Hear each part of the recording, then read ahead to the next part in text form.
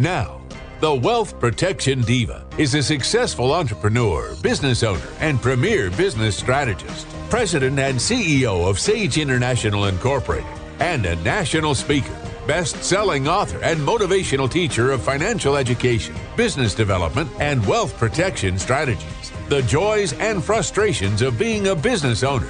Her insights are motivating. Her frankness inspiring. Here is Sherry Hill. Years ago, I discovered an exciting new way to understand how we open to abundant flow and fulfillment by focusing on our inner wealth, traits such as integrity, generosity, imagination, love, and intuition. These often overlooked traits are part of our soul currency, a term that refers to both a medium for exchanging value, as with money, and the circulation of a divine force in our lives, a force that bridges the material world of finance and the invisible world of spirit. My introduction and immersion into this topic was through my guest, Ernest Chu, author of the book Soul Currency and founder, president, and interim executive director of the Soul Currency Institute, a nonprofit organization established in early 2006 that offers training in spiritually oriented entrepreneurship and courses in the secrets of spiritual abundance. Welcome, Ernest. Thank you. As someone who has more than 40 years of experience as a Wall Street investment banker, a member of the New York Stock Exchange, a venture capitalist, and financial executive to several public companies, please share why Soul Currency is more than just another prosperity or fulfillment book. Well, I think it's a different approach to the same thing. It's what I think is that many times a lot of the business schools and some of the ways are process-oriented.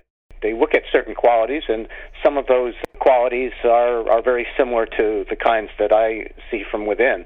But they're really looking at the effect of what those qualities are, rather than looking at developing and looking at the causes of some of the things. And it's really quite interesting because I look at I guess if you wanted a kind of metaphor, I look at the way coaches deal with, some of the best coaches in sports deal with to inspire people and to bring out the best of them. And they really begin from within. They look at giving your all, being clear, to being able to have teamwork, telling the truth. They use a different vocabulary, and they sometimes even use it in corporations and so forth, some of the best ones. The answer is that you always look from within, because in effect, you could take somebody who can practice these things, that really is creative, that gives it their all and has some real talent, and you can plant them anywhere. And it's so interesting to see a country like China, which not that long ago was simply everything was owned by the government, including really their whole idea of what God is and everything. That the state was really that divine source as well. And now you look at China, and you've let a number of people, given them the freedom to be able to express themselves, and it's no surprise to me anyway that more than they're probably more billionaires, certainly millionaires, but billionaires in China than there are in the United States. Yeah, they had more people, but they also started out really with a major disadvantage, and their whole schooling system is about processes. It's not about necessarily being able to use those inner qualities. I think as people, some of the best students are able to use these things, but they may not be necessarily aware of it. They may be thinking they're doing process, but if you look at the guy that started some of the things like Alibaba, you realize that here's a young man, or a relatively young man in our terms, that has really depended a lot on his intuition.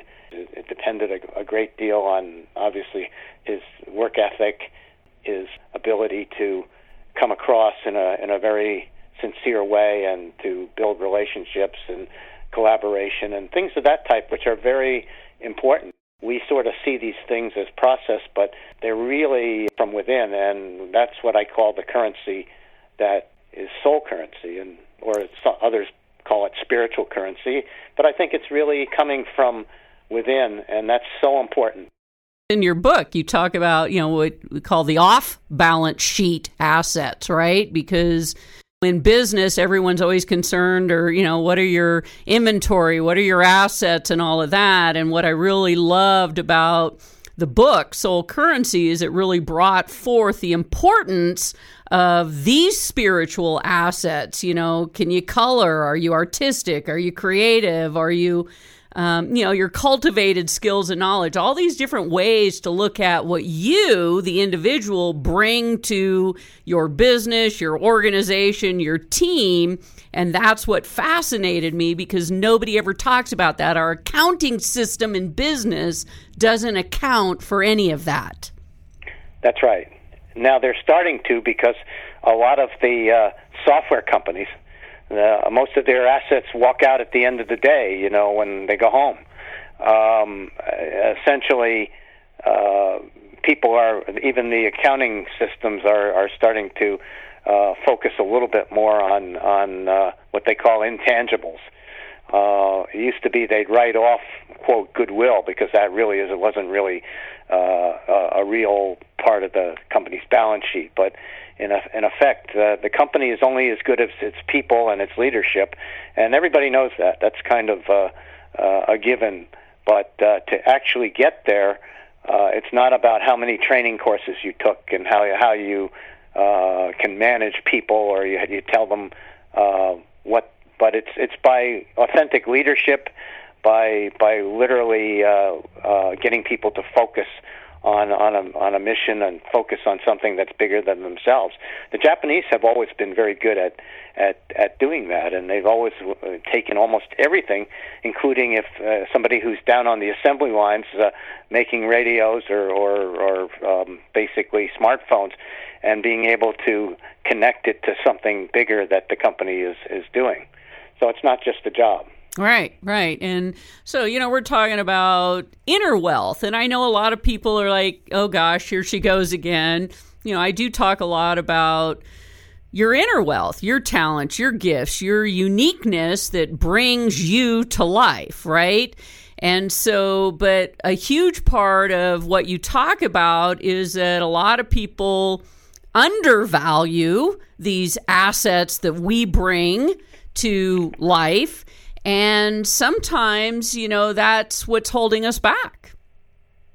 Well, that's right. And personality-wise, if you're one of these people that has some issues about not being good enough or not deserving, you'll let it translates into things. So if you're an entrepreneur, your receivables may end up going out 120 days or longer, and that's kind of deadly for a small company. But you look at that and you say, well, they don't value themselves, and it shows up in a lot of big and small ways. Kind of equating, really looking at the value. So when we talk about value, the value of my knowledge, the value of my skills, the value of my ability to host a radio show, things like that. Yes. Where we don't put a dollar amount on them, but what you're talking about is they do have value because it is still a currency. We're exchanging this gift, this knowledge, this talent, this skill for something, right? Because that's how the universe works. Yeah, you can actually even look at someone whose life is a kind of an example of that, J.K. Rowling. And you could say, okay, we know the story of how she pretty much everybody told her to go get a job and take care of her, stop dreaming, don't write stories about pink rabbits and so forth, and especially magical kingdoms and things of that type. And here she was. She followed what it is that she really felt and created something that people really liked and bought. Now, she had a hard time even finding a publisher for Harry Potter. So running the tape forward a little bit, you see what happens is that she's now brought into by Universal Studios to do the Wizarding World of Harry Potter. So you could figure out how many hours she spent. You could also figure out what that inner wealth, that imagination and everything, is actually worth, because you could actually you could figure out what she made per hour doing that. So when I do a workshop, as an example, I'll somewhere in the middle, I'll get people to sit around in groups, and I'll say, okay, now the first big thing is I want you to just not think about, your judgment about this, but I want you to, if somebody was there, and imagine that somebody was, I want you to sell your imagination. You have to sell your imagination. I mean, it's not the end of the world. There's definitely some other supportive assets that you might have, but I want you to sell your imagination. And there's what's it worth? What are you going to ask for it? And these are many of the same people who, maybe 20 minutes earlier didn't think their imagination was worth something, and now at the end of this particular exercise, they get to a point where they're coming up with rather large numbers, or they just say, look, it's priceless. I can't put a price on it. Oh yes, you can. You look what J.K. Rowling did. How many hours you could actually figure out? But it keeps on giving. Those inner qualities. So when people really begin to understand that what they have is really not only it may not be priceless, but it's like any other muscle.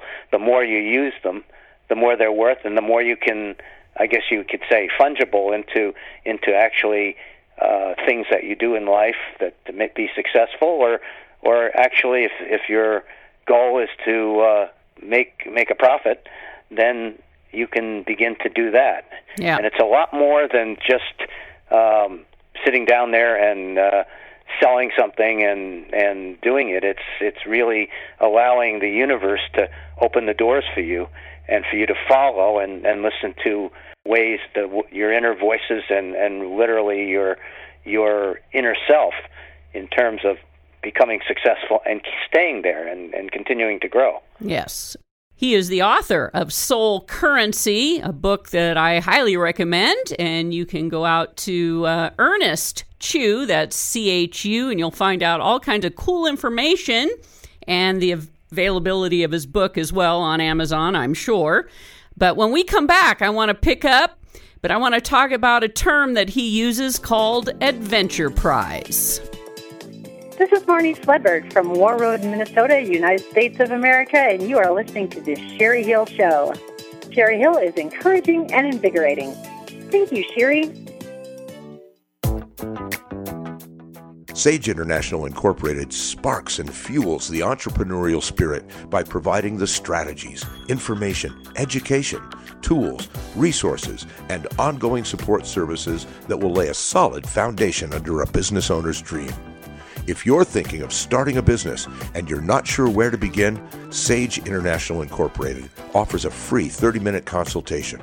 Call 1-800-254-5779. That's 1-800-254-5779. Or visit sageintl.com. I'm Brian Cassidy, owner of Junk King Reno. We know you like a clean house and a clean yard, but sometimes things are too big, too heavy, or too much. That's when you should call us Junk King Reno. We're the professionals in the junk and rubbish removal business. Our team comes to your home to pick up what you need to dispose of. You don't need to gather and haul it to the curb. We recycle and donate everything possible before we visit a landfill. We're fully insured and bonded. Call Junk King Reno, 888-888-JUNK. Junk King Reno, locally owned and operated. This is Ernest Chew from Deerfield Beach, Florida. You are listening to the Sherry Hill Radio Show. Sherry Hill is important to me because her show looks at the future of business through the lens of human potential and spirituality. Sherry Hill is thought-provoking and good business. Thank you, Sherry. As a very successful entrepreneur and master business coach, Ernest Chew is eminently qualified to advise others. In his 40 years as an investment banker, corporate executive, and entrepreneur, he has created more than $1.5 billion in market value for his clients. Acknowledged as an expert in capital funding for small to medium-sized companies, Ernest Chu has evaluated more than 5,000 business proposals and advised hundreds of emerging enterprises. He has been a leader and business coach to 9 startup ventures, with 5 of those becoming public companies. Ernest is the creator of Solar Currency, founding president and interim executive director of the Soul Currency Institute, and author of Soul Currency, Investing Your Inner Wealth for Fulfillment and Abundance. Well, welcome, Ernest. Thank you. So in our last segment, we talked about, soul currency. It's all that inner wealth, but you also use a term that I like, which is called adventure prize. So why don't you share what you were talking about regarding that? It's really a term that I wanted to use to set it apart from the normal way of referring to something that you're doing and how you do it.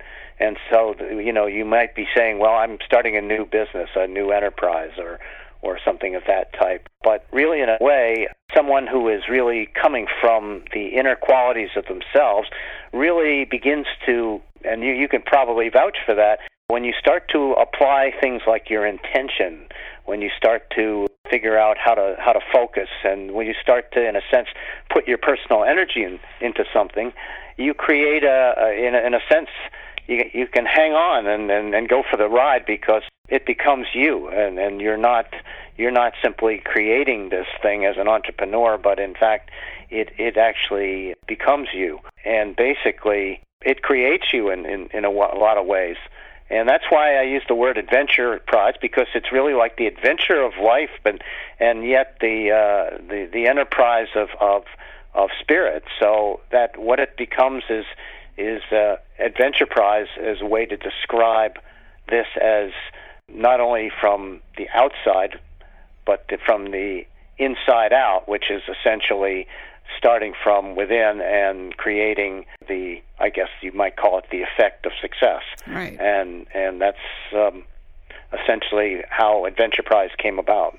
You have to be passionate about what you're doing. So there's a lot of people that, having set up so many companies for so many years, and you find out what people are doing in business, and some of them are odd, right? The companies that people form around a particular need or a gap or a service that obviously there's demand for. But if you were to ask the owner, when you were a little kid, is this what you dreamed about doing? Most are like, no, not really. And so part of your whole philosophy with the Soul Currency and the Adventure Prize is really figuring out, what are you passionate about? That's where you should be spending your time. Well, just like I talked about in the book, the story of Jim Henson, who really was fascinated since he was a kid about puppets. Of course, some of these puppets, like Howdy Doody and people and things like that, weren't exactly... They could be improved, and essentially he was an engineer, and his parents thought he was going to either go and work at the naval base at Pascagoula, Mississippi, or try to figure out have a job somewhere in a big aerospace company. And he said no, he's gonna work on his puppets, and and of course that was really like. How are you ever going to make a living making puppets? Well, it's pretty good. He made a pretty good living. He died in, I think, around 48 years old. But at that point, Jim Henson Enterprises was worth about $350 million. And not only that, but he never dreamed that his puppets would be performing before heads of major states. That he would have a television show that would influence 3 or 4 generations. My kids learned how to talk. They learned what pizza was. Right.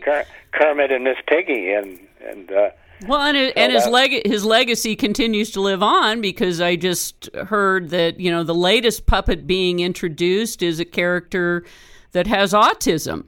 And so, his legacy continues to live on. But again, when we talk about what are those inner wealth items, his imagination and his passion to help others, the service, we talk, you're a minister as well, in New Thought, I believe. Yes. And so, that's correct. It's kind of all of what we talk about: spirituality, soul currency, adventure prize. We write our own story. And for many people, I don't know that they've really tapped into that. And until you really discover what that inner fire and passion, how do people really move that into entrepreneurship or adventure prize? Well, that's right. And you can see that from your incorporation. Sometimes I really have learned that when you go into business, people aren't necessarily doing this to make money, even though they say they are. They do the oddest things, because if they were really interested in making money, there are a lot simpler ways and a lot more easier businesses than the kinds of things that they do. So in many cases, a lot of times they'll really see that there's something that they think is a need and so forth. But when you're an entrepreneur, it becomes first you, and that means that you've got to work on yourself. And if there's some real issues and real blocks about either prosperity or trust or receiving or things of that type, get to work on those, because those show up very quickly. That's why the mortality rate is over 5 years. I saw a number. It was somewhere like 80% of the companies that started out are either in some different form or they're out of business.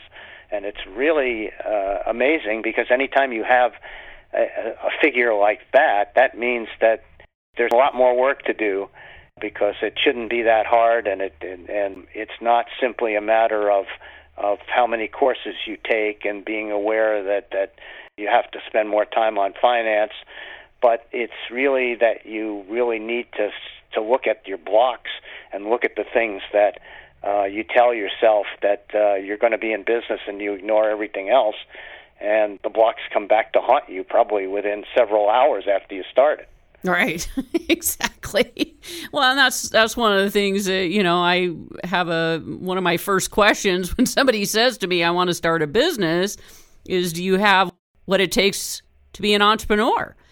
Because it is all these, what you talk about in your book, Soul Currency, the inner wealth, that all those skills, those talents, those traits, those experiences, and everything that you bring forth is what shows up in business. And being able to capitalize on your strengths and fulfill around your weaknesses, but you first have to understand what those are.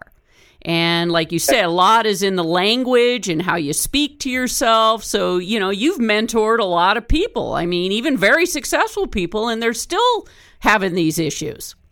That's right, but you can as long as you're starting to work on them and you're aware of them. You don't have to be perfect, because we're always in process, but you have to really have some big ones, like ability to deserve, ability to receive, and those are things that help you. And you don't have to be completely through every one of these, but you have to get to a point where it's going to let you go forward. The other thing is that you tend to like people who are too much like yourselves.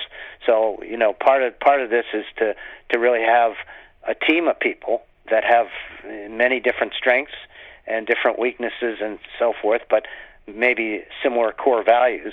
And I think that's really important that you do, because you don't want to have a whole team of people just like yourself. Right. Oh, that'd be scary. Since I'm a Gemini, it'd be exponential. A huge part of what you talk about, and, from the spiritual aspect, and, as a New Thought minister, and personally myself, someone who's a huge follower of energy. And so when we think about what all this is about, it's a loving flow of energy, and everything that we put into ourselves, of course, we're going to put out. Having the awareness and understanding where you shine and your greatest gifts are to share is a huge part of your message and what you're trying to get across to people. That's right. You know, one of the greatest assets people can have is to, quote, be liked, be likable. I mean, everybody, but part of this is that we also tend to perhaps look at body language, look at our energetic way we sense what the other person's like.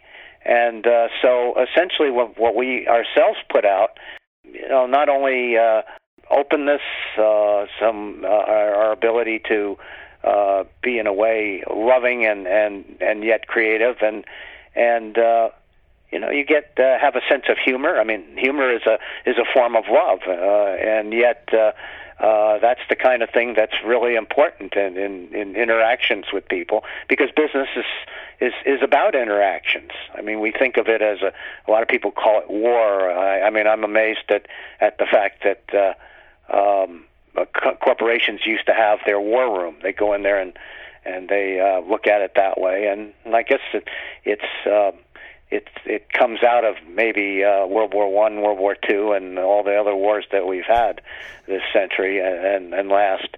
And our companies tend to mirror a lot of that culture, and we're beginning to change the culture more. Yeah, absolutely. And we're going to talk about that in a later segment, but we have to go to break. I'm going to pick up with my guest, Ernest Chu, who's the author of Soul Currency and one of the founders of the Soul Currency Institute. Hey, this is Jeff Hyman, your startup therapist based in Chicago, Illinois. You're listening to The Sherry Hill Show. Sherry Hill is important because she really gets it. She understands what entrepreneurs need to do to build a successful business. Sherry Hill is the wealth protection diva. I'm Brian Cassidy, owner of Junk King Reno. We know you like a clean house and a clean yard, but sometimes things are too big, too heavy, or too much. We're fully insured and bonded. Junk King Reno, locally owned and operated. Call Junk King Reno, 888-888-JUNK. Is it that time of year to make an appointment? Are you in the market for a mammogram? Instead of a mammogram, why not consider making an appointment for a thermogram? Thermograms are the modern, safe alternative to a mammogram. By mapping known thermal changes in the breast tissue that occur when disease is present, a very early detection can be noted and addressed. This breast screening method is totally safe at any age for any type or condition of the breast. And best of all, it is painless, does not involve any breast compression, no physical contact, and no radiation exposure. A certified medical trained specialist can determine the abnormal changes in a woman's breast. Thermography is not a standalone examination. Along with your physician's direction, the proper secondary screening can be determined should the thermal image indicate a problem. For a free consultation on whether or not this is the right choice for you, call Thermal Imaging Consultants today, 356-0200. That's 356-0200, or check them out on the web at thermogramexam.com. I'm Brian Cassidy, owner of Junk King Reno. We know you like a clean house and a clean yard, but sometimes things are too big, too heavy, or too much. We're fully insured and bonded. Junk King Reno, locally owned and operated. Call Junk King Reno, 888-888-JUNK. If you have comments about today's show or any questions, please email sherry@sherryhillshow.com. The amount of solar energy that hits the Earth in any 1 hour period is enough to meet all of the world's energy needs for an entire year.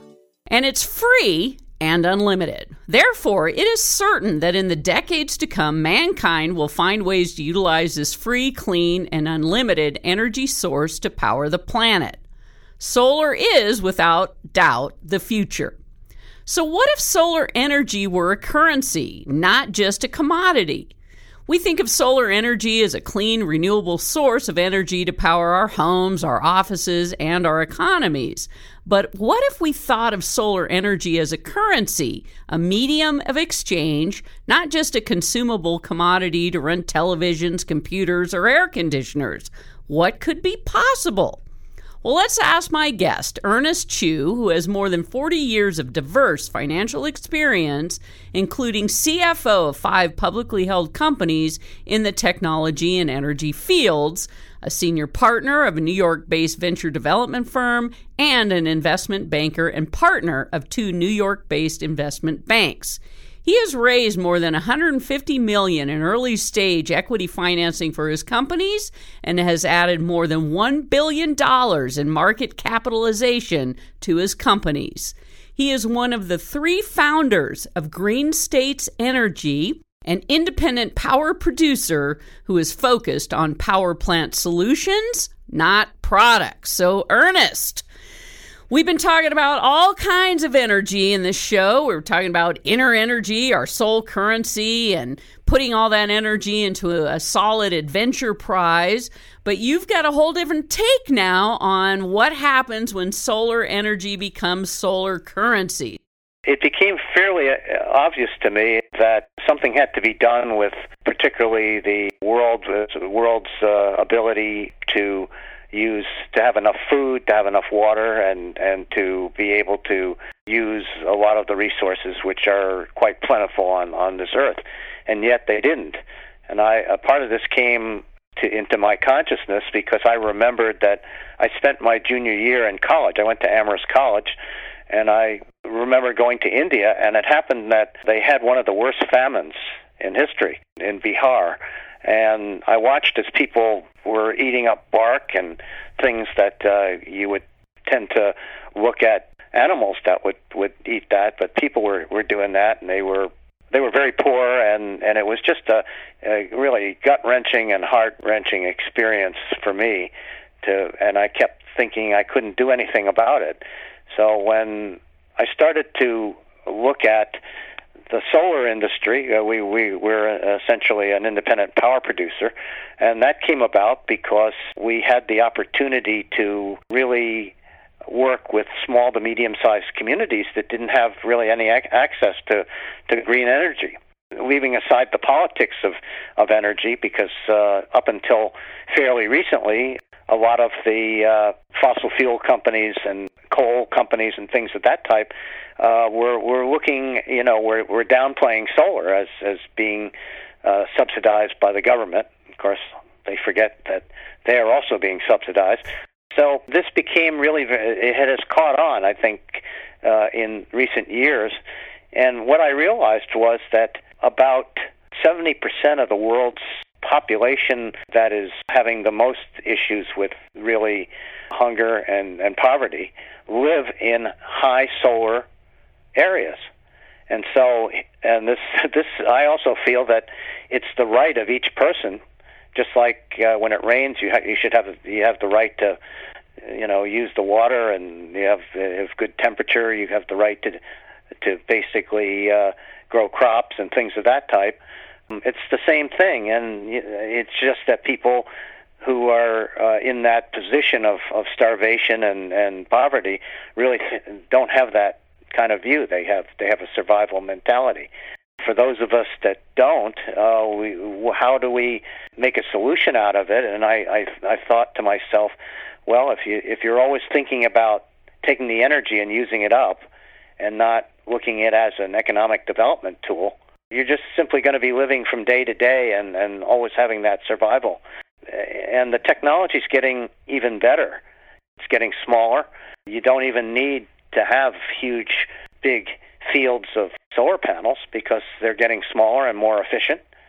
So it seems that if you can get villages and things where the means of production, in a sense, are owned by the village or shared by the village, or shared by the communities, you have a form of community capitalism that benefits everyone. And it seems to me that this is something that NGOs and nonprofits can get behind, because they want to be able to have things that will eventually stand on their own and continue. Right. And this is something that when you can use these small types of mini solar to be able to create not only the energy for your own needs, but to really sell the energy to, say, businesses or sell the energy in a lot of places like Peru and other places to mining companies and things of that kind. So it has some real aspects. Again, you'd have to look at the politics. The politics are actually what often keeps people poor, as opposed to necessarily the ways that they can turn around and alternatives that they have to be able to create resources. But I think that's a start, and just to be able to see this and say we can use this, and that community capitalism is a stronger way to go, where you can benefit all the people, and particularly in communities that don't have a lot, right, and are really looking for a future.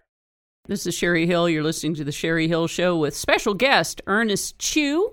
And we're talking about one of the companies he helped found, which is Green States Energy, but we're really looking at it from using solar energy as a currency and not just a commodity, because Ernest, as you know, a lot of nonprofits have realized that, it's better to go in and build sustainability. And so sustainability is the sun is shining. Just thinking about, as you were talking, what does energy convert into? Solar energy, because now if I'm in a poor, almost destitute situation, if I have power that isn't costing me hundreds and hundreds of dollars a month to use, what could I be doing with that? So that's what you're talking about, turning it into like a currency, as you say. They get to benefit from it.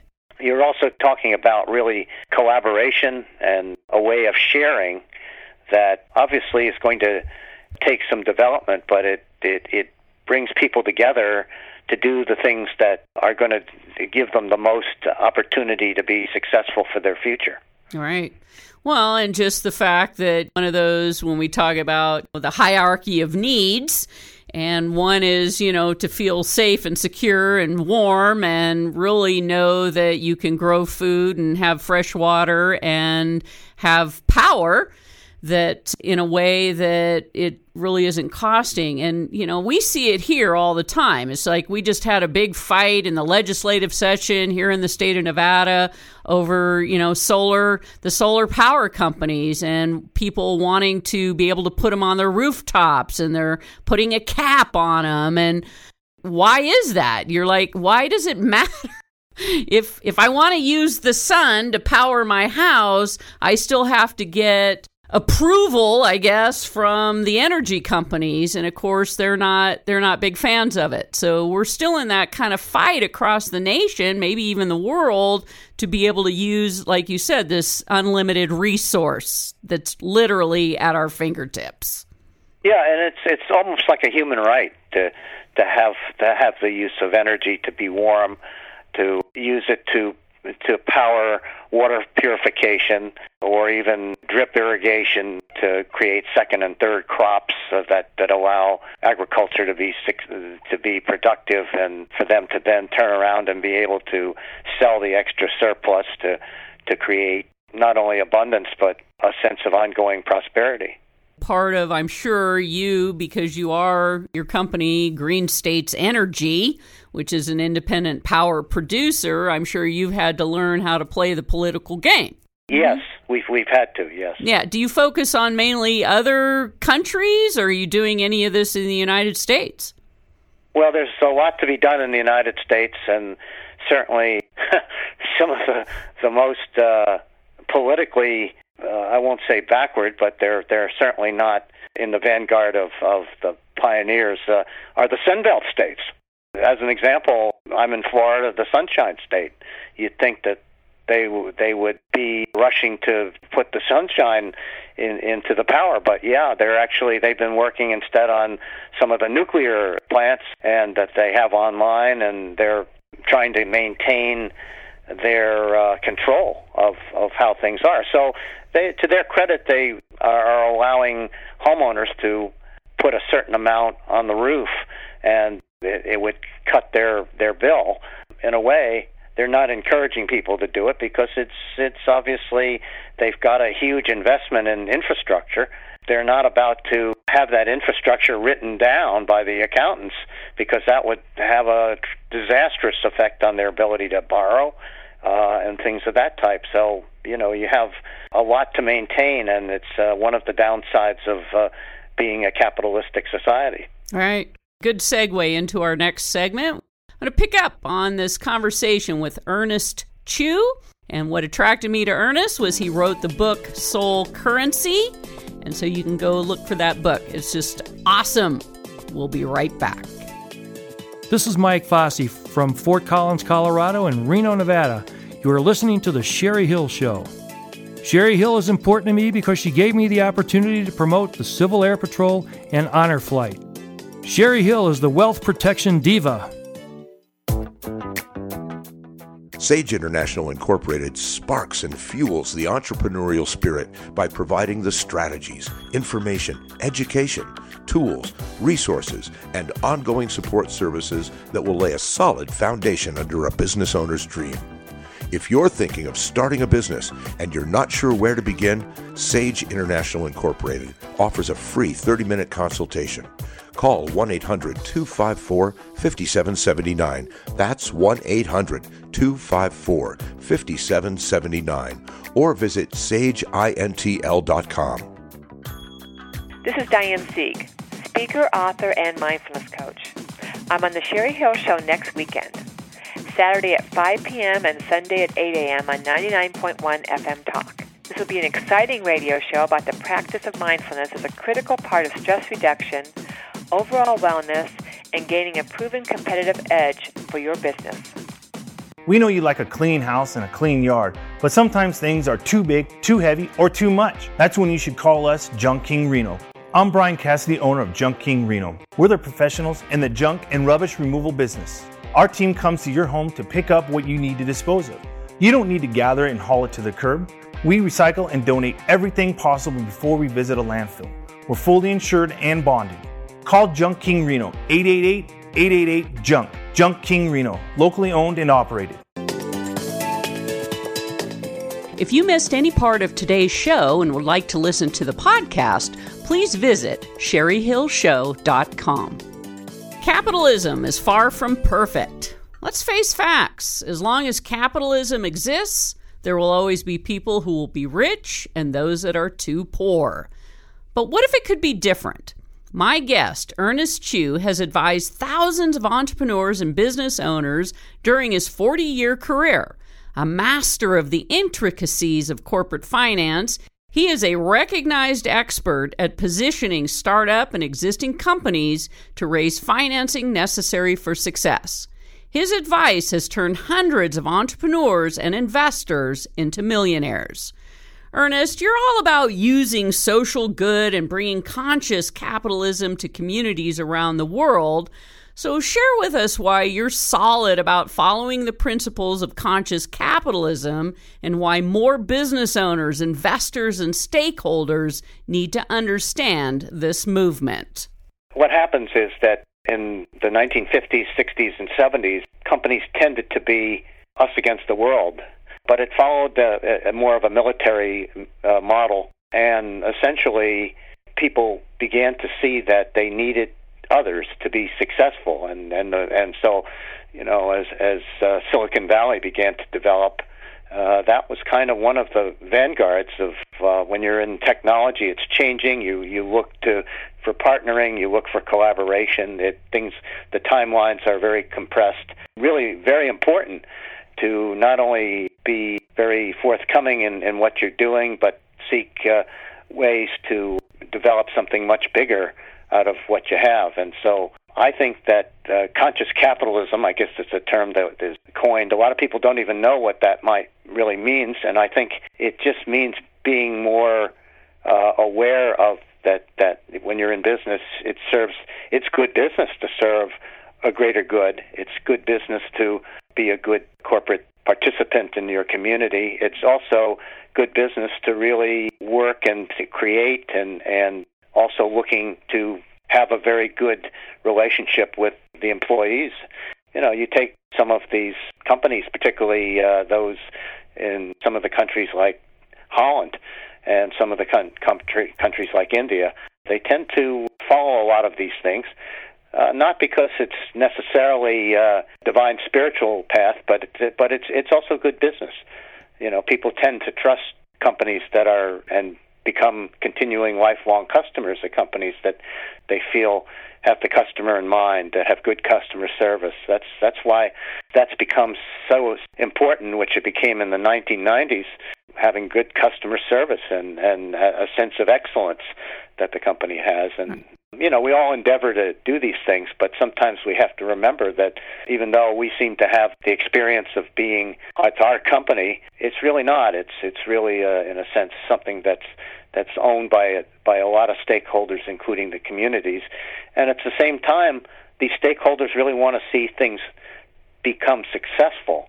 We have a lot of fans and a lot of things in our own lives that we don't even know. And it's that way also with companies that are doing a service and justifying really what their products are and why they're in business. The advent of the benefit corporation and this really becoming more a focus for a lot of individuals as far as who do I want to do business with? You know, are they concerned about people, planet, and prosperity? But also as investors in making sure that if you're putting out a product and there's a supply chain, that all the way back through that supply chain, whether it's coming out of India, Taiwan, China, or Mexico, that those people are being taken care of and thought about as well. Yes.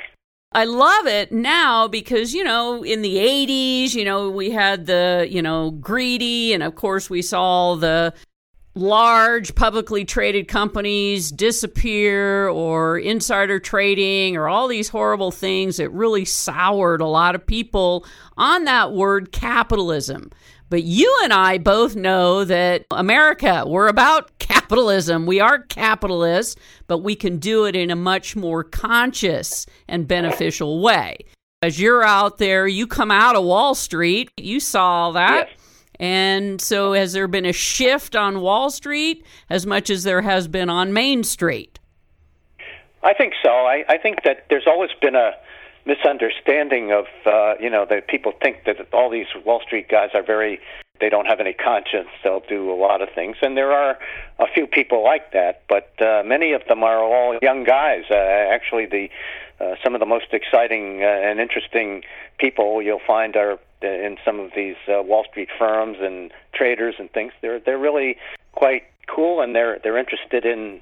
They have opinions, and they're interested in a lot of ways that where society's going, and that's a lot of the traders really are interested in knowing because they can make money. It's like a game. It's like football or something like that. So they endeavor to become good at the skills, but they still have other things that they look at, and I think that in a way it's a sort of a little bit of an unfair characteristic of the financial community. But I think that that's also part of the fact that we've in effect made a game of our future by having the stock market.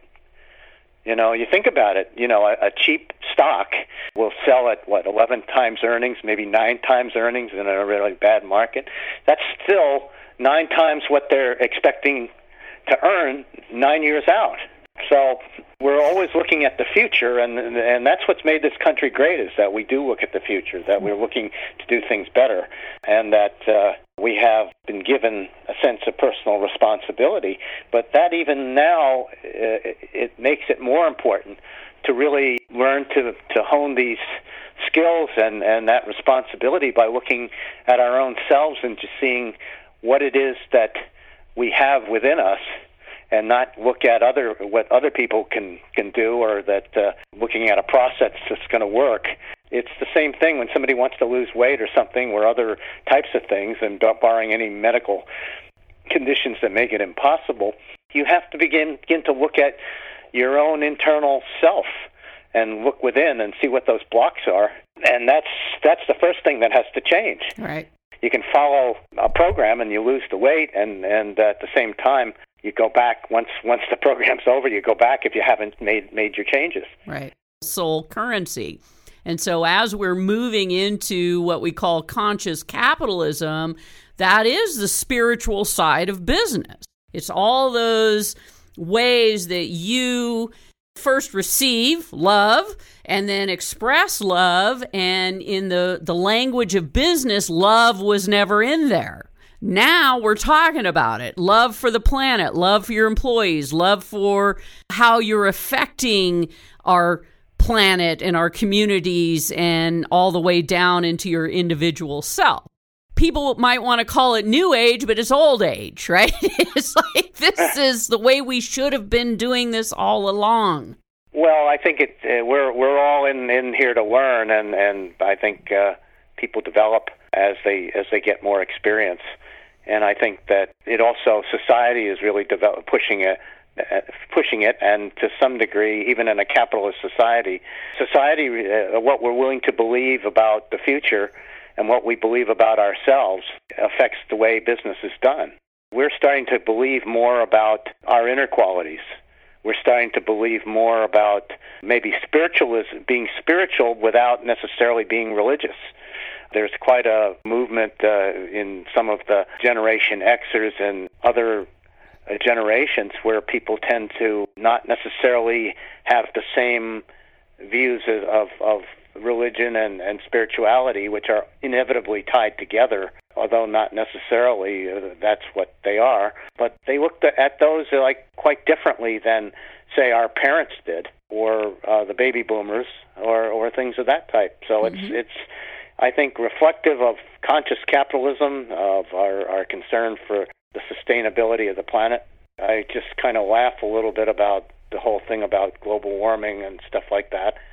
I think that that's all part of the changes that are coming about, and I think that if we can find ways to get through a lot of these things where we are at odds over ideas and therefore think a war has to happen, if we can get through all of that stuff, I think we've got a bright future. Yes, absolutely. And I like to look at it as putting the soul back into business and really having a consciousness around the spirituality of what you're doing in your business. And again, not religious, it's spiritual. And whatever that means to people, it's huge. And I've always believed that. Ernest, I want to remind folks to go out and check out Soul Currency and go to ernestchew.com. You'll find out all kinds of things that he's doing and really trying to help people understand how you can really be at your highest and best self. So, Ernest, thank you for joining me. Well, thank you for having me as a guest. The Sherry Hill Show values the role we play in supporting the economic engine driving this country. Small business, the backbone of America. Send her a message on Facebook.com/Sherry Hill Show and tune in next week, same time, same station, for The Sherry Hill Show. I'm Brian Cassidy, owner of Junk King Reno. We're the professionals in the junk and rubbish removal business, locally owned and operated. Call Junk King Reno, 888-888-JUNK. Why should you do business with Sage International Incorporated instead of filing a corporation or LLC on your own? Or worse, using one of those $99 plus state fee sites? Well, first, you actually get to talk with someone who is going to work directly with you to develop a business strategy that is tailored specifically to the business you want to start. Second, unless you know what questions to ask, how do you know if the entity you choose will actually do everything you think it should? Like protect your assets and significantly reduce your taxes. For over 20 years, Sage International Incorporated has helped thousands of business owners put the proper foundation under their dream. If you want to get started on the right business track, schedule your free 30-minute consultation today. Call 1-800-254-5779. That's 1-800-254-5779. Or visit sageintl.com. Is it that time of year to make an appointment? Are you in the market for a mammogram? Instead of a mammogram, why not consider making an appointment for a thermogram? Thermograms are the modern, safe alternative to a mammogram. By mapping known thermal changes in the breast tissue that occur when disease is present, a very early detection can be noted and addressed. This breast screening method is totally safe at any age for any type or condition of the breast. And best of all, it is painless, does not involve any breast compression, no physical contact, and no radiation exposure. A certified medical trained specialist can determine the abnormal changes in a woman's breast. Thermography is not a standalone examination. Along with your physician's direction, the proper secondary screening can be determined should the thermal image indicate a problem. For a free consultation on whether or not this is the right choice for you, call Thermal Imaging Consultants today, 356-0200. That's 356-0200, or check them out on the web at thermogramexam.com.